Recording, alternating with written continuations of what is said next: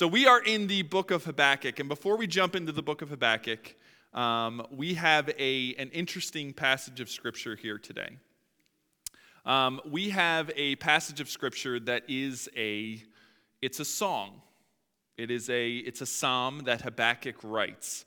And this song was designed to be sung by Israel and following generations, and I believe us, as the church today, being part of the canon of Scripture, that we could sing for generations to come, that we could read and we could take comfort in.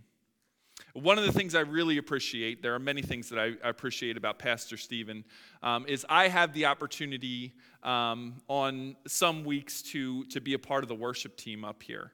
And anyone who's on the worship team knows that the first maybe 15 to 20 minutes of our time together here is breaking down the songs that we are singing that particular day. And what I found in breaking down those songs, even though I am just the drummer and I cannot sing and play at the same time, it really prepares my heart for what we are all going to experience together in just a few minutes. So that time that Pastor takes with us to break down these songs is very, very important to me. And here, Habakkuk writes a song in response to the vision that he has seen. Now, this song that he writes is, it's scary. I'm not going to beat around the bush. It is a scary prophecy song that he is about to enter into, and I would say he doesn't know how Israel is going to receive this psalm, how they are going to respond to this psalm. So in recap here, in the book of Habakkuk, in chapter 1, we start off with Habakkuk saying, "How long, O Lord? How long do I have to see violence? How long do I have to see injustice? How long are you going to wait to dish out some justice here?"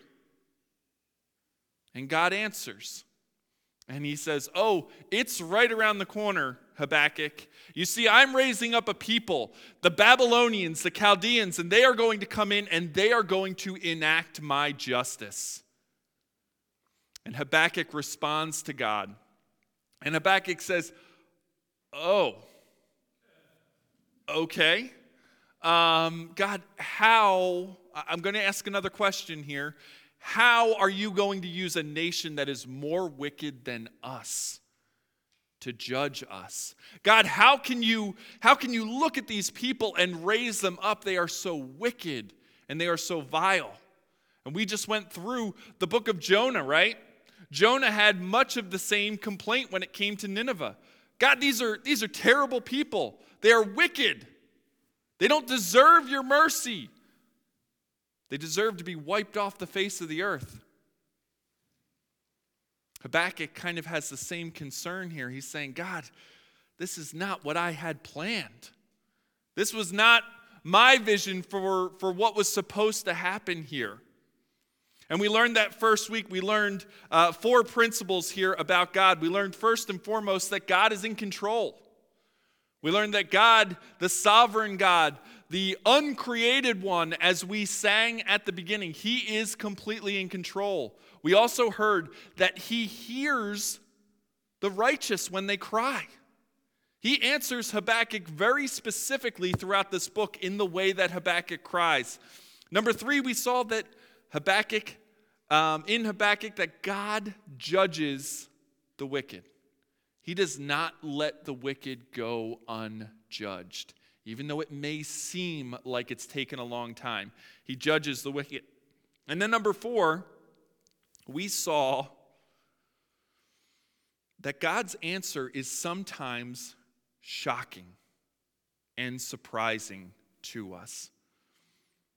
The following week here, we started off in chapter 2, and we kind of ended the first week with Habakkuk going up on a tower. And he's waiting to see what the Lord's answer will be to his second complaint here. And he leaves us with a phrase that he basically says, I'm going to see what God does to me.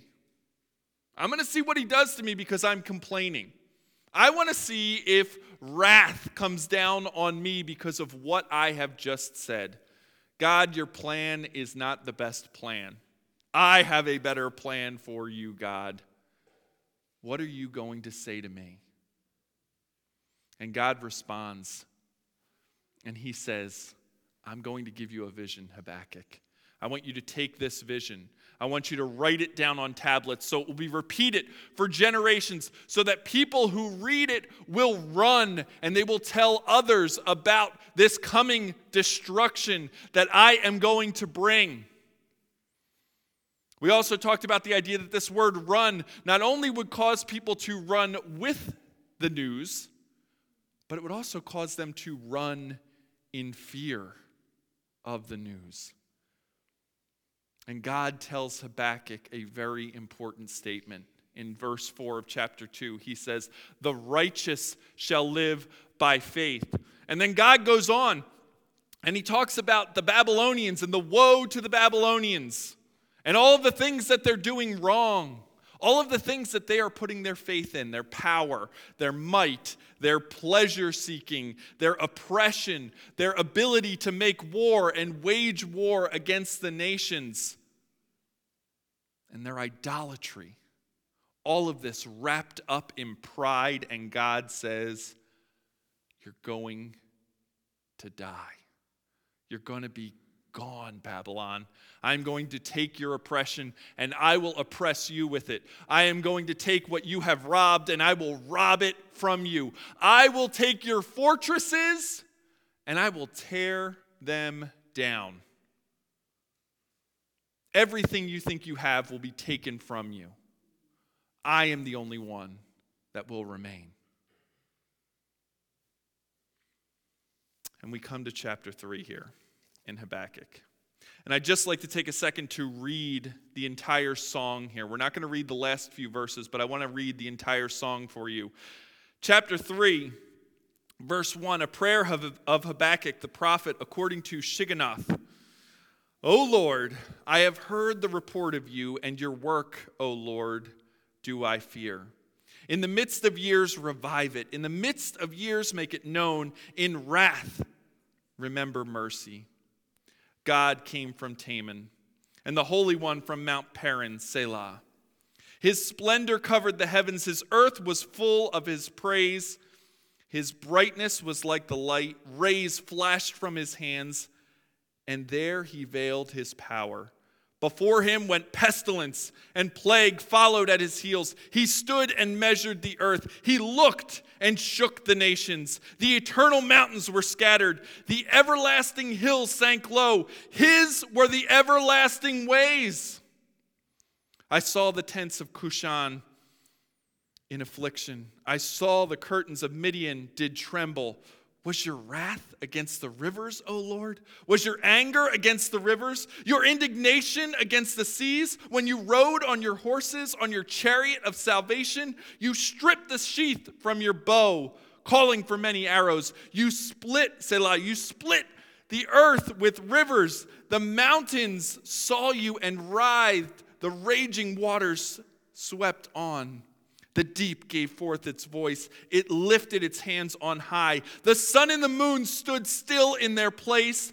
At the light of your arrows they sped. At the flash of your glittering spear, you marched through the earth with fury. You threshed the nations with anger. You went out for the salvation of your people, for the salvation of your anointed one. You crushed the head of the house of the wicked, laying him bare from thigh to neck. You pierced with his own arrows the head of his warriors. You came like a whirlwind to scatter me, rejoicing as if to devour the poor in secret. You trampled the sea with your horses, the surging of mighty waters. I hear and my body trembles. My lips quiver at the sound. Rottenness enters my bones. My legs tremble beneath me, yet I quietly wait for the day of trouble to come upon the people who invade us. Let us pray. Father God, you are majestic and powerful. God, the kings of this world pale in comparison to you. God, the forces of this world pale in comparison to you. The schemes of man pale in comparison to you. When we read your word, when we read what you have given your servant Habakkuk to write here, Lord, we stand in awe of you, of your power, of your might. God, as we break down this song that you have given Habakkuk, God, I pray, Lord, that your words would go forth, not mine. God, that your name would be magnified, not mine. God, that you will someday come in power like this, God, and everything else fade away. In Jesus' name, amen. Okay, so to start off here, after we read that, Shigionoth, right? That's the first word. I heard some of you chuckle when we mentioned this word here. A prayer of Habakkuk the prophet according to Shigionoth. What is Shigionoth? Well, the simple answer is we don't really know. Okay, it's kind of like this word Selah that comes after this. What we do know, though, is there are a few Hebrew words that are encompassed in this. It is probably a musical term. It's probably a tune that the Hebrews were familiar with. I believe it's Psalm chapter 7 has another term at the beginning that is very, very close to this word. And basically it means to writhe back and forth. To writhe back and forth. There is this feeling in this song of going backwards and going forward. And there is also an excitement in it. There is a power and a feeling. Those of you who are musical, you'll know that sometimes on sheet music here at the top, it'll give you a tempo that you're supposed to play the music at. It will also sometimes give you a word like allegro, right? Or something, or pesto, or something, presto change. No, I don't know. I'm just a drummer, okay? I bang on those things over there. They're great. But Shigionoth here, this word carries this connotation of writhing back and forth here. And that's what we're going to see. That's what we're going to see here. Some of you are laughing. Pesto is it's a pasta, right? Anyway, I don't even know. I'm not Italian. But anyway, so writhing back and forth is this idea here. Habakkuk is writing this so that Israel will sing this and remember it. Remember that as we go through this, okay? That's very important. The other thing that we need to keep in mind is that there are 3 judgments in this book. The first judgment and the people who will be judged are the wicked leaders of Israel. That was Habakkuk's original concern. The wicked leaders of Israel. God says, I'm going to take care of that with the wicked people of Babylon. In chapter 2, God says, I'm going to take care of that as well. But there's a third group that we're going to talk about today, and we're not going to reveal it just yet. But there is a third group of people who will receive judgment. I want you to put yourself in the mindset of a Hebrew in the time of Habakkuk. You have heard these words. The vision has been written. You have read them. Maybe you yourself have taken them and you have run with them and you have taken them to someone else. And you're scared. Verse 2, O Lord, I have heard the report of you and your work, O Lord, do I fear. In the midst of years, revive it. In the midst of the years, make it known. In wrath, remember mercy. So I'm a Hebrew of this time, and I've taken this to someone, and now I'm able to sing this song. And I say, God, I have heard the vision that you have given to Habakkuk here. I have heard what you said, and I am in fear of what you are about to do. To who in Habakkuk's time? To the Babylonians. To the ones that will come. and they will be destroyed. I am in fear, God, of your power that you are going to dish out here. He says, in the midst of our years, or in the midst of the years, revive it. In the midst of the years, make it known. What Habakkuk is saying here is, God, in our lifetime, right now, make these things happen. Why does he say that? Well, what was Habakkuk's original question? How long? How long, O Lord? Habakkuk writes here, and the people of Israel cry out, and they say, right now. God, make this happen now. Make it understood to the righteous. God, as this chaos is happening, as you are dishing out your wrath, allow the righteous to understand what you are doing. In the midst of the years, make it known. And then he says, in wrath, remember mercy. In wrath, remember mercy. You know, I think there's a tendency sometimes for us as Christians to look at the God of the Old Testament and the God of the New Testament as two different gods. And that is a dangerous, dangerous place to be. Our God does not change. He is immutable. He is unchangeable. He does not waver to and fro. He is. He is the great I am. There is no wavering in him. There is no changing in him.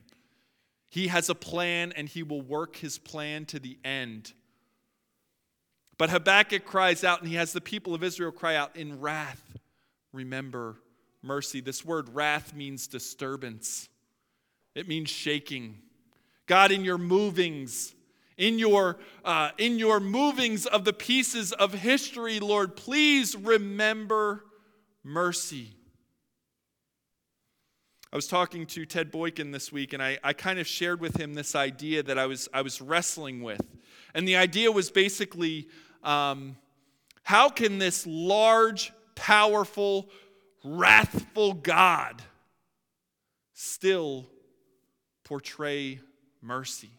I mean, what we see happening in here, how does this big, massive, powerful being still portray mercy? And Ted reminded me of a movie that has been mentioned several times here, but many of you have seen the Chronicles of Narnia. And do you remember when the little girl first sees Aslan? And what is Aslan? He's a lion.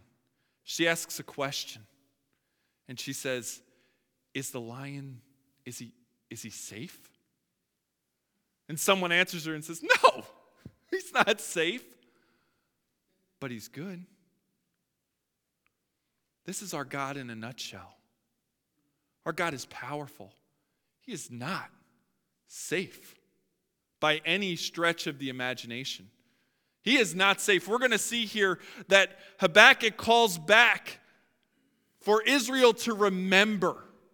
Remember this God who is not safe, but he is good. He says in verse 3 here, God came from Teman and his Holy One from Mount Paran. Where is Teman and where is Mount Paran?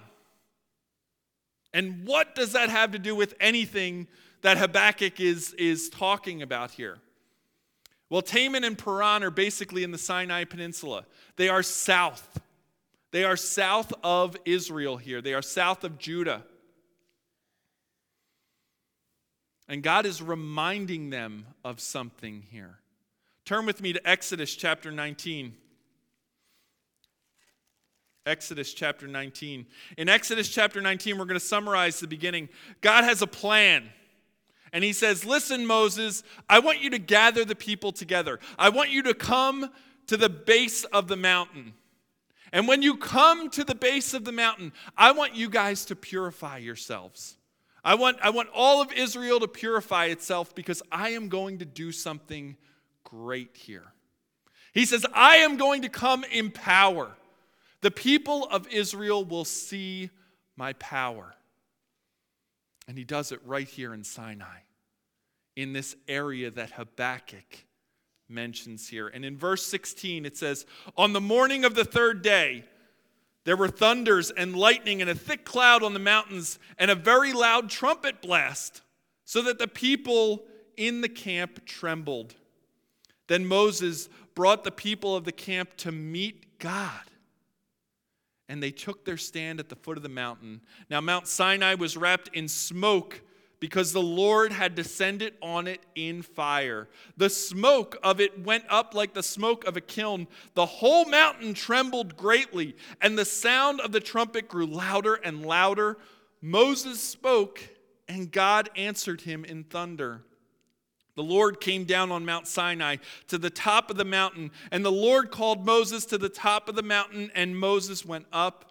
And the Lord God said to Moses, "Go down and warn the people, lest they break through to the Lord and look, and many of them perish." Turn back to Habakkuk here. Continuing in verse 3, his splendor covered the heavens. The earth was full of his praise. His brightness was like the light rays that flashed from his hands, and there he veiled his power. What Habakkuk is doing here for the people of Israel is saying, listen, remember Israel, remember when you saw the power of the Lord. Remember when he came down. Remember when he met with you. I do not think that there is a coincidence here with the fact that all of this took 3 days to complete. God is very specific in the words that he uses. He does not use filler words. He does not use mistakes here. Everything he uses is going to be fulfilled someday. And he tells the people of Israel here, he tells Habakkuk, he says, listen, remember the Exodus. Remember the power by which you saw me come. There was fire, there was lightning, there was thunder, there were rays of light, but all of that was veiled by a cloud of smoke. Why was it veiled by a cloud of smoke? Well, if the people were to break through and actually see the power of God, they would perish and they would die. This is as much of the holiness as these now consecrated people who have sanctified themselves were able to see of God. Remember Moses, when Moses asked to see God, even Moses, God had to veil his power and say, listen, you're not ready to see my face. You cannot see my face. I'm going to kind of hide you in the cleft of a rock here. And I'll tell you when I turn my back, and I'll pass by, and you can look at my back. God needs to veil his power.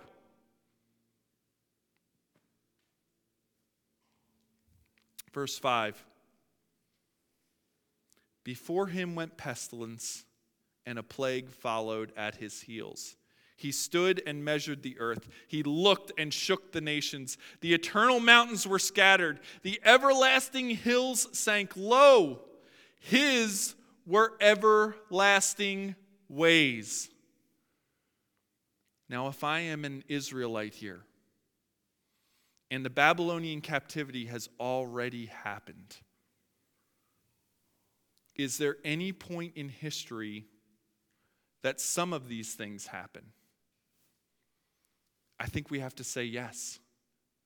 I think it's quite obvious that Habakkuk here is calling back to the plagues that were done in Egypt for all of Israel to see the power of God. Remember, there are several times in Exodus that God cries out to Moses and says that they would see my power, that they would recognize it. But we start to transition a little bit. And God is doing all of this. From verse 3 all the way down here to verse 7. Notice all the he's in here. His splendor covered, his praise, his brightness, his hand, his veiled, his power, him with pestilence, his heels, he stood, he looked. All of this is by the power of God. But there's a transition here. The people of Israel singing this have to say, listen, God, when you destroyed Babylon, yeah, you measured the earth, you measured the nations here, but the eternal mountains were not scattered. The everlasting hills did not sink low. God, what are you saying here? Why is there a difference? Why didn't this happen when you overthrew Babylon? Why didn't you destroy all of these things? I think this brings us back to this idea of Shigionoth here. That what Habakkuk is doing is what good salesmen do every day. What a good salesman does every day. A good salesman makes the customer see what he has seen. And by doing that, he has to make connections to what the customer already knows to take him to where he needs to go. What Habakkuk is doing here, what God is allowing Habakkuk to do, is say, listen, remember Egypt, remember the captivity you were in, remember the power you saw, remember the pestilence, remember the plagues. There's something more in the future. What he is doing to Habakkuk here is he's saying, listen, Habakkuk, you are seeing the problem of your Babylon. You are seeing the problem of your leaders. Habakkuk, there's a bigger issue at hand. And it's bigger than your Babylon or your issues. Notice here in verse 7, I saw the tents of Cushan in affliction. The curtains of the land of Midian did tremble. Was your wrath against the rivers, O Lord? Was your anger against the rivers? Was your indignation against the sea? Where did we say that Paran and Taran are? Where are they? South, in the Sinai Peninsula. Does anybody know where Cush is? Yeah, it's Ethiopia. It's on the other side of a body of water. It's south of Egypt. Where's Midian? It's to the east. To the east of Sinai. So to the west and to the east, there is a wind that goes out when God comes. There is a force that goes out when God comes. So large that on the Sinai Peninsula, when God comes, there is a wind that goes out, and it can be felt as far as across the sea in Ethiopia and as far across the sea into the Saudi Arabian Peninsula. There is a power there. Look what he says about the Lord. He looked, and the nation shook. How many of you have a dog? You have a dog? Okay, I have an emotional dog. I've had 2 emotional dogs, okay? I never have to lift a hand, a newspaper, anything to my dog. All I have to do is look at him. I'll give him a look, and he knows he's in trouble. My look is nothing compared to what the Lord does here. You get the impression that the Lord turns his head in a direction. Some of you have been in school before, and the teacher has asked a question, and you know you don't know the answer. And when that look falls upon you, you're like, please look somewhere else. The power of the Lord that goes forth from him when he comes this time can be felt far off, and it can be felt just by him looking. There is no force. There is no spears here yet or arrows here yet. It is merely the presence of the Lord that is here. Again, when Babylon was judged, some of these things were done. Right? Remember we talked about last week in Daniel chapter 5 when the writing was on the wall? One of the words was that your days are numbered. What was the second word? You have been what? Measured. God comes to judge. He says, I'm measuring the earth. Now, God is not, taking a tape measure and wrapping it around the world and saying, hey, did it get bigger? Did it get smaller? No, he's not doing that. He's saying, I am judging you by looking at you. The mountains are scattered. The hills sank low. The only thing that's not affected by God being here on this earth is what?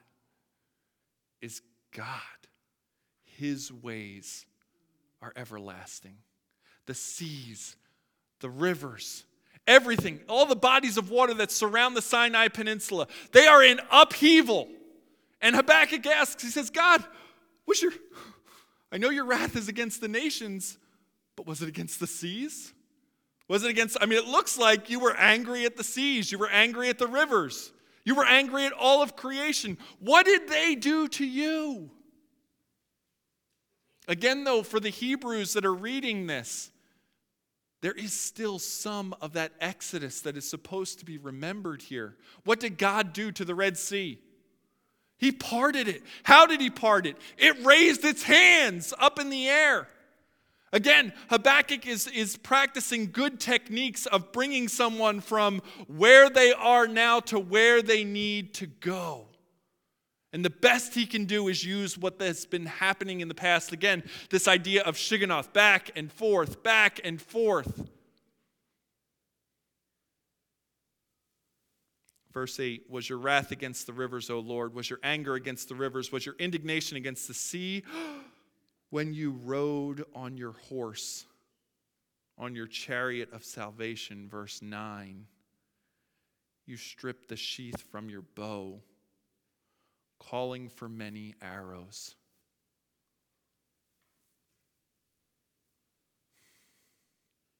There's a reason that the New Testament often alludes to something, and here's where we're going to find the third judgment. The third judgment is Babylon. Again. You see, we find something interesting in history. Almost any history book that you pick up that speaks of Babylon talks about how great it was. It was a great city. It was beautiful. The culture was amazing. The works of art they created were astounding. The way that they governed was just beyond compare. Remember, we talked about it the first week. How did they govern? Well, they came in and they didn't so much take you over by force. They came over and took you over by their force, by the sheer size of them. And when they came in and they took you over, they took all of your smart people and they re-educated you. They gave you a new name. They changed your culture. They changed your society. And what we see here is that every nation that follows Babylon from that point takes this idea. I will reshape you in my image. I will take what you know and I will twist it, I will change it, and I will make it what I know. Because I am more powerful. Because I took you over. Because I was smarter. Because I was more powerful. I.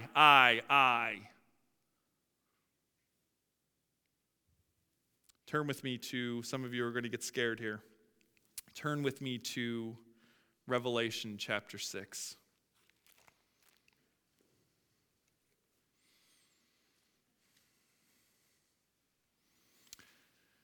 We spoke about this briefly the first week here. Revelation chapter 6, verse 1. Now I watched when the Lamb opened one of the seven seals, and I heard the four living creatures say with a loud voice, "Come and look, and behold a white" what? Horse. And its rider had what? A bow. And a crown was given to him, and he came conquering and to conquer. What Habakkuk sees here it's not just his Babylon being destroyed. He sees a glimpse of the future of what God has planned for every nation. Someday the seal will be broken. A white horse will come down in power. It will be the rider will be crowned with many diadems. We're going to get to that in a second. Will be crowned with many diadems, and in his hand will be a bow to conquer the nations. Hop back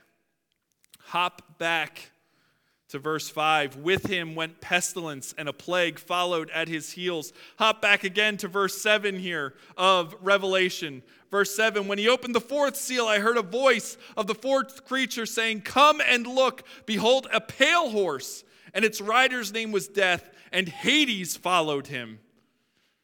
And they were given all authority over a fourth of the earth to kill with sword and famine and with pestilence, and by the wild beasts of the earth.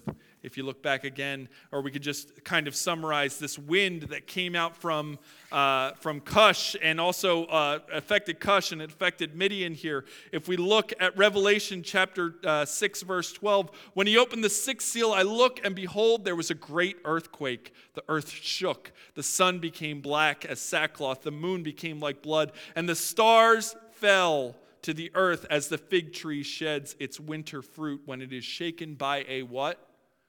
Gale. By a great wind. The sky vanished like a scroll that's being rolled up. Every mountain and island was removed from its place. Then the kings of the earth, the great ones, the generals, the rich and the powerful, everyone, slave and free, hid themselves in the caves among the rocks of the mountains, calling to the mountains and rocks, fall on us, hide us from the face who is seated on the throne, and from the wrath of the Lamb, for the great day of wrath has come, and who can stand? Habakkuk sees a picture of what ultimately is going to happen to every nation of this earth. See, Habakkuk, Babylon is a small part of this puzzle. There will be more Babylons. Peter actually refers to Rome as Babylon. He refers to it. He's not in Babylon. Who he's writing to is not in Babylon. But he refers to the Roman system as Babylon. Revelation talks about the whore of Babylon. The idea that every nation that follows it follows in their footsteps. That they are just a recreation of the next Babylon. Guys, we go back to chapter 2. If your faith is in this nation, then you've already bought into what the whore is selling. If your faith is in your bank account, you've already bought into what the whore is selling. You're already guilty. Your faith is in the wrong place. Where should your faith be? In the one who, when he shows up, he just has to look. He just has to look. The mountains shake before him. They fall away. The islands disappear. The waters rage. Power isn't oppression. Power isn't, human might and strength. Power isn't the schemes of man. Power isn't a system of government. Power is the Lord. And it is raw. And it is scary. Is he safe? By no means is he safe. But he is good and right, and the only one worthy to break the seals, the only one worthy to carry the bow, the only one worthy to send out the gale, the only one worthy to judge the nations. Continuing in verse 9. You split the earth with rivers. The mountains saw you and writhed. The raging waters swept on. The deep gave up its voice and lifted its hands on high. And then we go back again. The Shigionoth, verse 11. The sun and the moon stood still in their place. and the light of your arrows sped, and the flash of your glittering spear. Again, Habakkuk is going to say, remember Israel. Remember the power of your God. Yes, remember God on Mount Sinai. Remember the power he came and how he veiled it. But also remember Joshua chapter 10. When the armies of God, when the armies on this earth, the army of Israel was fighting, and they cried out, God, we need more time. The sun is going down. And God said, hey, I've got you covered. I can't even snap. I got you covered. Snap! And the sun stops. And the moon stops. It's one thing for God to affect everything that we walk on, everything that we breathe, everything that we drink from. It's one thing for him to affect that. It's one thing for his power when he comes on Mount Sinai to be felt far off. It is a completely different thing for him to stop the sun and the moon, where no man at this point has ever tread or ever been. Something that has never happened in the history of the world, that it stops. But again, he's going to hearken to a day that will come. A double meaning here. Remember Joshua. But this verse here is talking about speed. Speed. When the Lord moves, it's as if the sun and the moon stand still. The speed of his arrows, the speed of his spear. Remember, this happened to Babylon. It happened in a single night that the kingdom was taken away from Belshazzar. In a single night, in a single motion, he was gone. The same thing is going to happen to the great Babylon. The same thing is going to happen in the future to every government system they are going to be running. They are going to be saying, all is good. Everything is great. Let's enact some new foreign policy. Let's do this for our people. Let's wage a war here. Let's win. Let's do this. And all of a sudden, calamity will fall upon them without warning.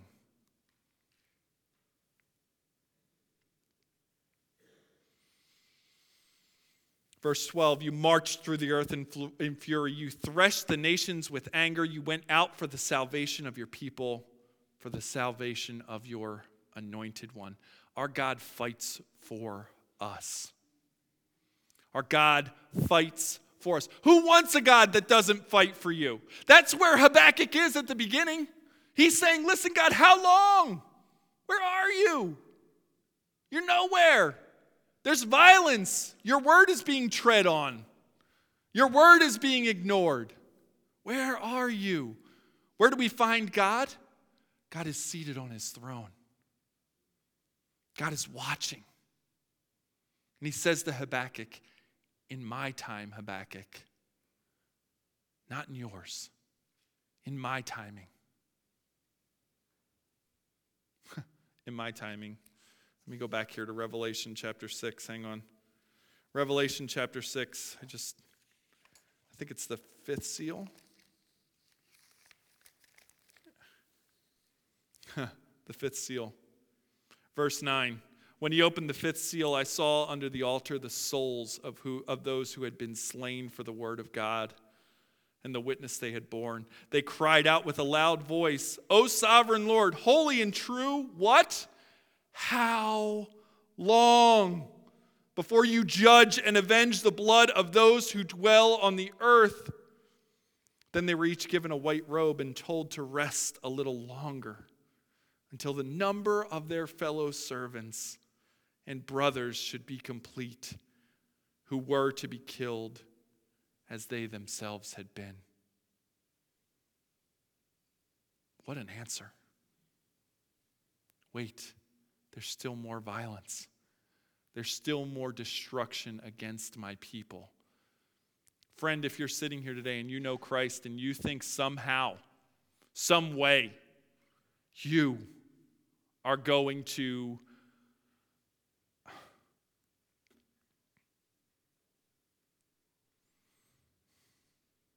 If you think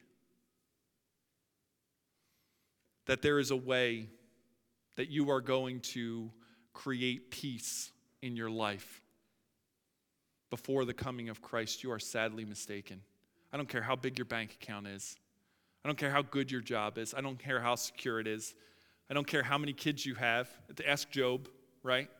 I don't care how many kids you have. I don't care how your life is set up. You are promised wrath.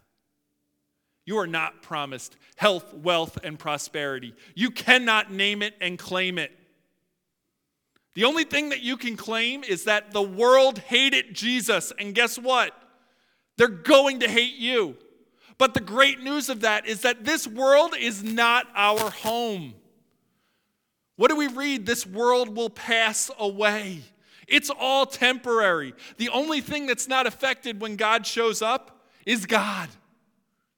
We sang here and we read in the psalm, He is our fortress. He is where we find shelter. Jesus cries out to Israel when he's there and he says, "Oh, Israel, how long I have longed to gather you like a hen gathers her sheep under its wings." Unless we're there, unless that's what we put our hope in, everything else falls away. The only thing you are promised is pain. The pain of seeing your friends, your loved ones, maybe your children, your parents who have followed Christ go up against the seemingly unstoppable force of this world and of governments of this world and being slain and slain and slain. So much so that the saints who have passed before us cry out, "How long?" And God gives them a white robe and says, "A little longer, until more join you." We said this before.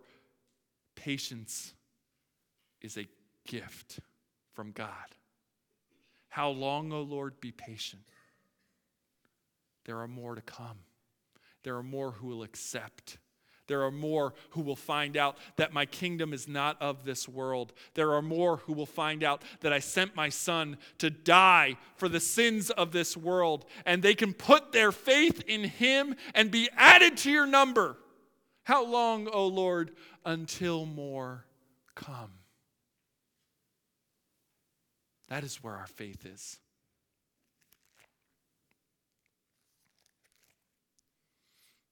Verse 13.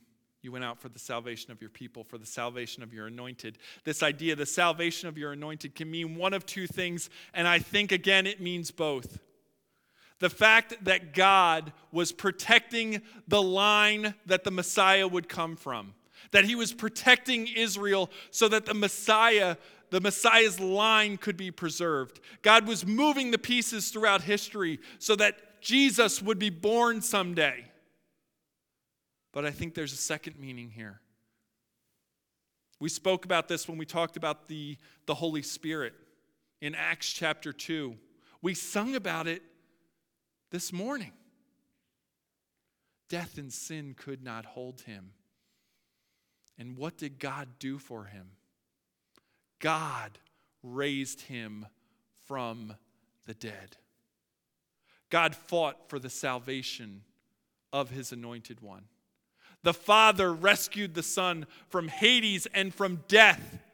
Don't believe me? It's in Acts. It's in Romans. It's in 1st and 2nd Corinthians. It's in 1 Peter. It's in Galatians. It's in 1 Thessalonians. It's in the book of Hebrews. It's mentioned several times that God raised Jesus from the dead. He saved his anointed one. But he also saves his people. I'll say it again. Who wants a God that does not fight for them? Even though our God may seem idle, he is seated on the throne. He is perfectly in control of all things, even when his son was on the cross and died at the hands of sinful men. God was not out of control there. God had everything in place. God knew exactly what needed to happen, even if the disciples did not know and they were scared and ran in fear. Even if Israel did not recognize the Messiah and was looking for someone to come and overthrow the nations right then. They did not understand that the Savior needed to come and be pierced, to die for the sins of man. They wanted someone to come and rescue them from the political persecution of this world. As we get into John coming next week, this is where Israel is. They are looking for a political Savior. They weren't looking for the suffering Savior that was to come. They were not looking for his anointed one. Notice continuing in verse 13, why else do I think this is speaking of Jesus? You crushed the head of the house of the wicked, laying him bare from thigh to neck. In Genesis chapter 3, verse 15, what does God say will happen between the snake and the one who is to come? That the snake will bruise his heel, but what will he do? He will crush his head. Again, we have a double meaning here. He will be split. His head will be crushed. He will be split from neck to thigh.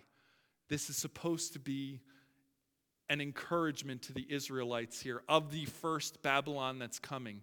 Who came after Babylon? The Medes and the Persians, 2 nations. From neck to thigh, split in half.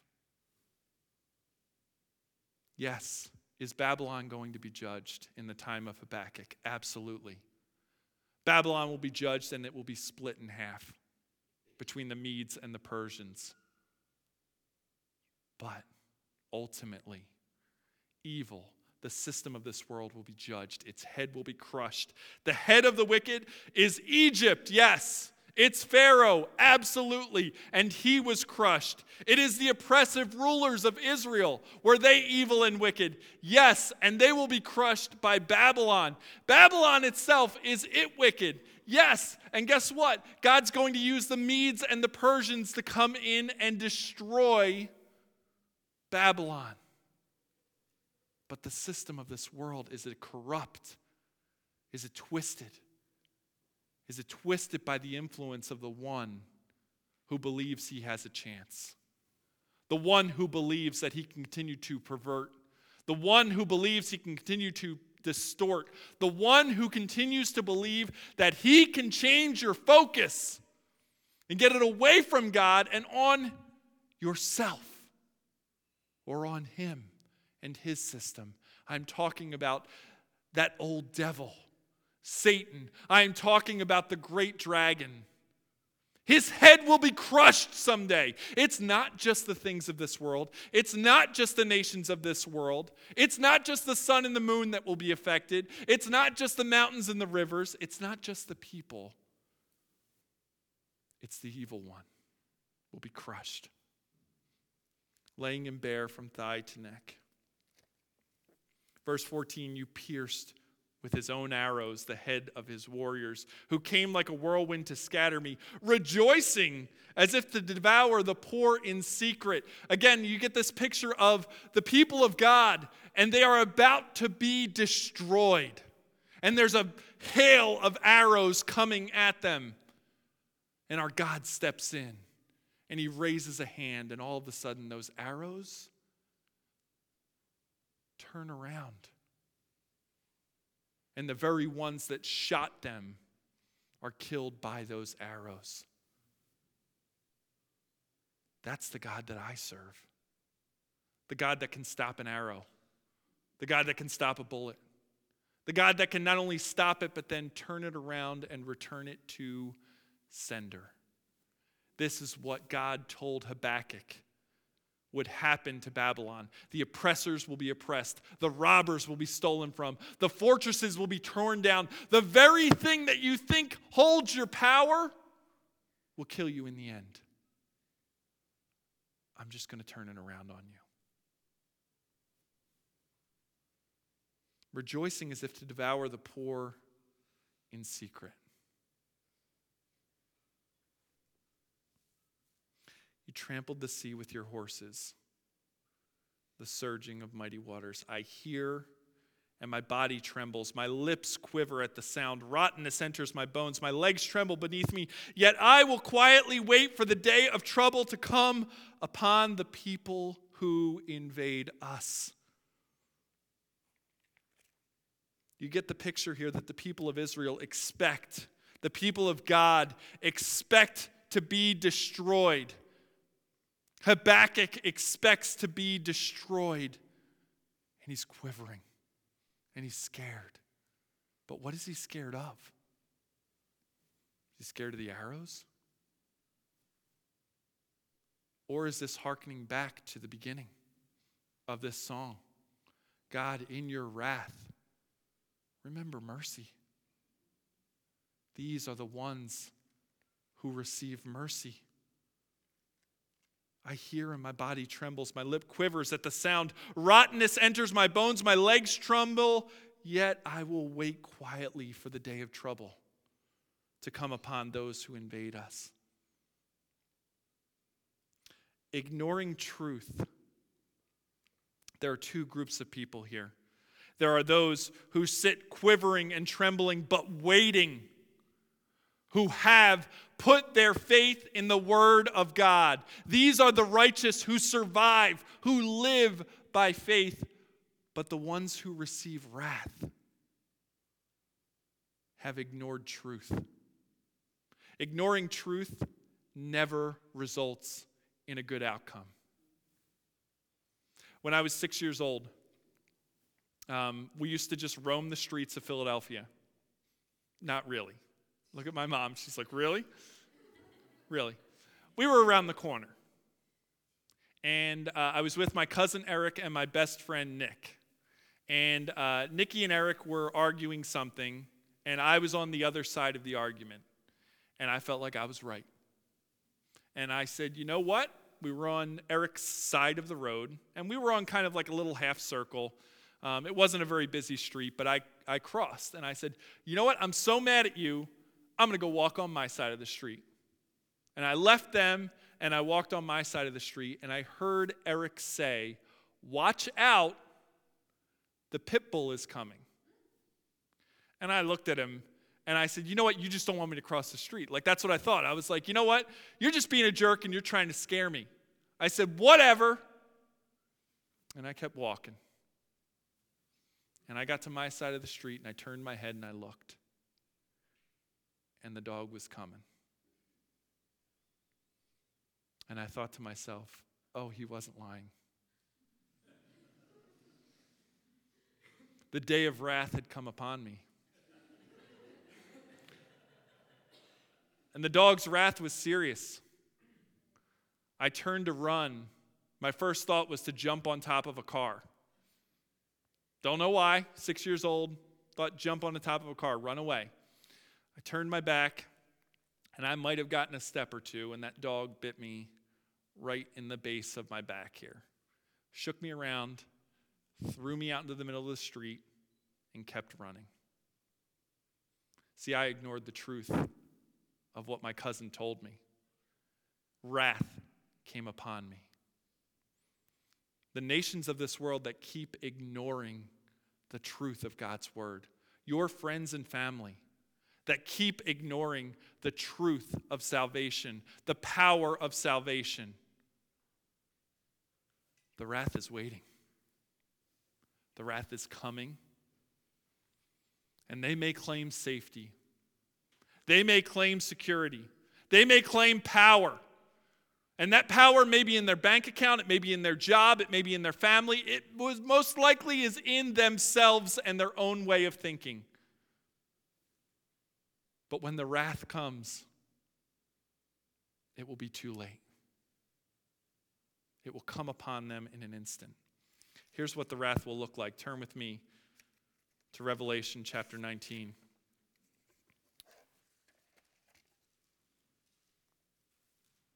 We sang about this morning.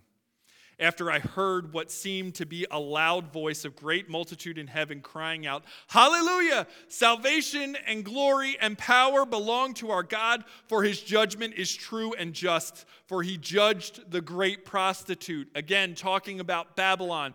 In chapter 18, what happens right before this is a great stone is cast down upon Babylon, and it is crushed. It is crushed and burned up. Judgment has come. He has judged the great prostitute who corrupted the earth with her immorality and has avenged on her the blood of his servants. Once more cried out, "Hallelujah! The smoke from her goes up forever and ever." And the 24 elders and the 4 living creatures bowed down and worshiped God who was seated on the throne, saying, "Amen, hallelujah."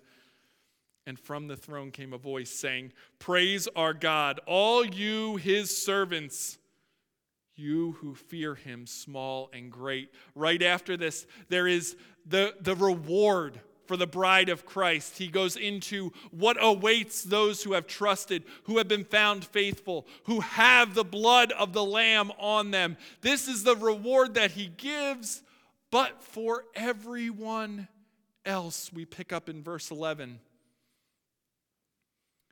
Then I saw heaven open up, and behold, a white horse. The one sitting on it is called Faithful and True. In righteousness he judges and makes war. His eyes are like a flame of fire, and on his head are many diadems or crowns. He has a name written that no one knows but himself. He is clothed in a robe dipped in blood, and his name by which he is called is the Word of God. And the armies of heaven, arrayed in fine linen, white and pure, were following him on a white horse.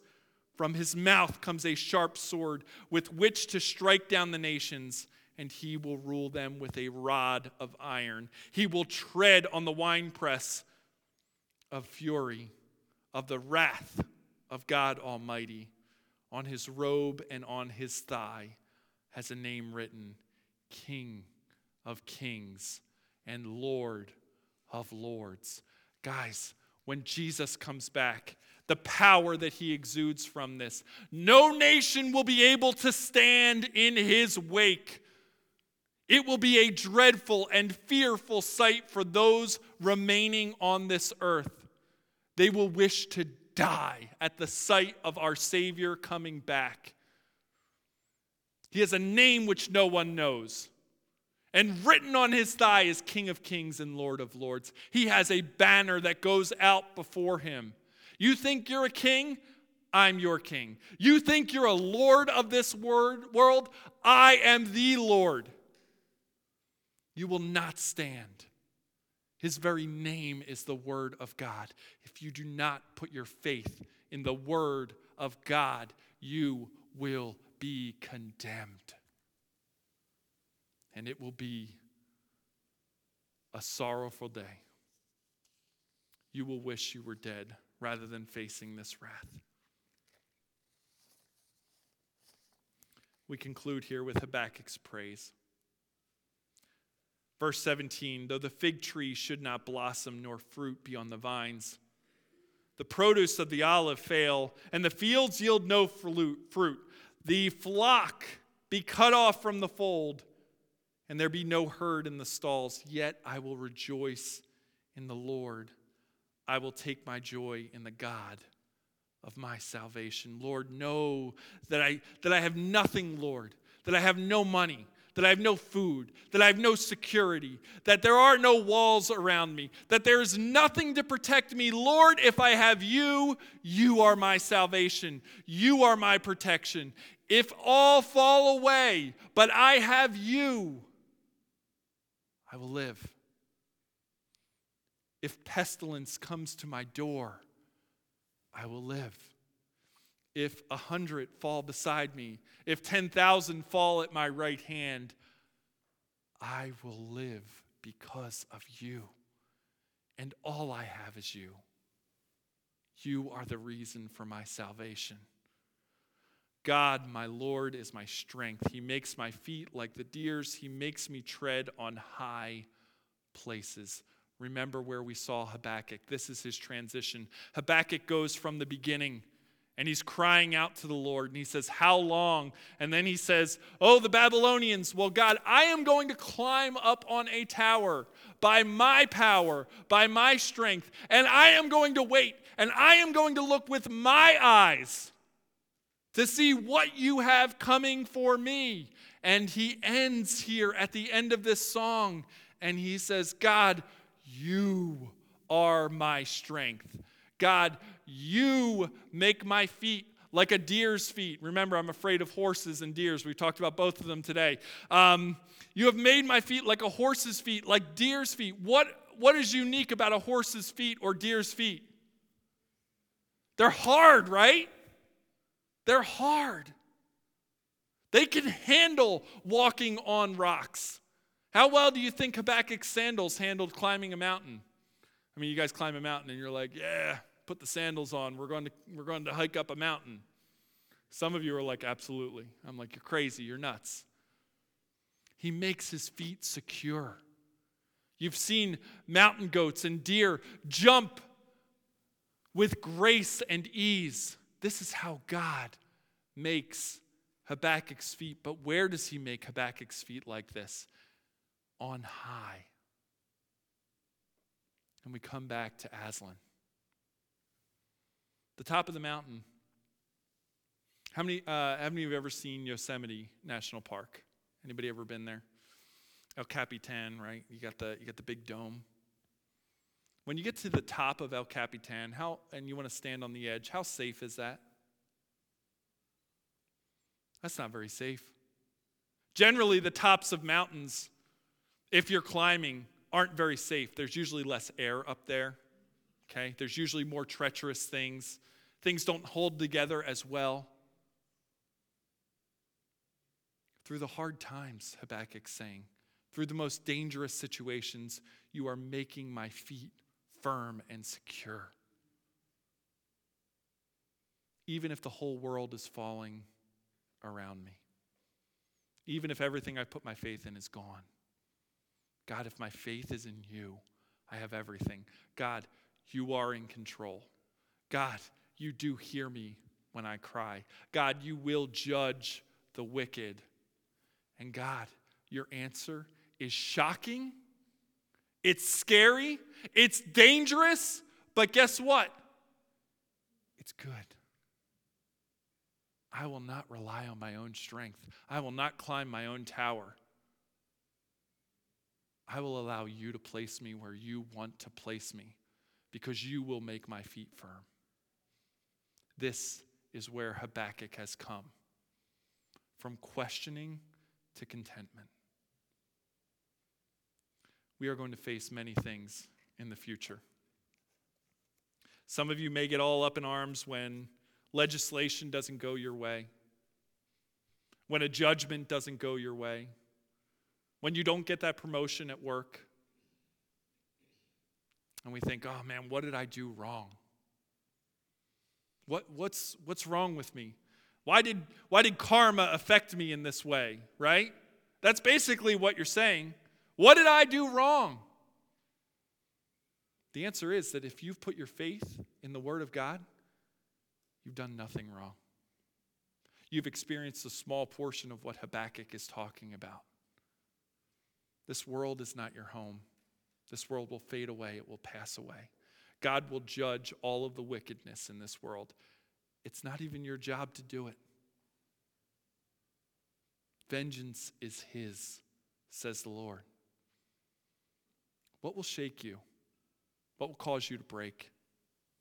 If your faith is in the Word of God, there's nothing that can happen in this world that should shake you or break you or take you away from the security and the strength of our God. Let's pray.